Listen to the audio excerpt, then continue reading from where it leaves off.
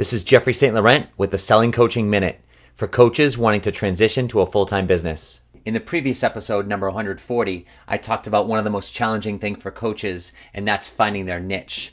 Now, one of the most challenging aspects of their business, and one of the reasons why coaches struggle so much with their coaching business, is the simple fact that we are the business.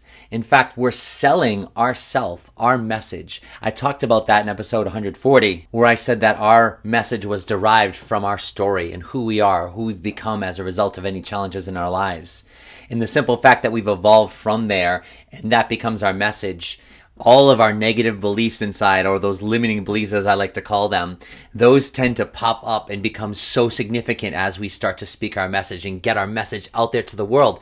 Because that's how we market in a coaching business. We've got to speak our message just like I'm doing to you now. It's when we start to speak our message and realize that we are the brand, we are what we're selling, that we start to get scared and all of those insecurities and negative beliefs start coming up. That's why one of the things I recommend that you do the most is continuously practice speaking your message so you can become articulate, so you can become comfortable with it. The only way you're going to become comfortable with yourself and what you're saying is by repetition. I wish there was a different or better way, but there isn't. If you are a coach looking to transition to a full-time business, head over to my website, sellingcoaching.com, under the university for some great education to help you on your way. That's sellingcoaching.com.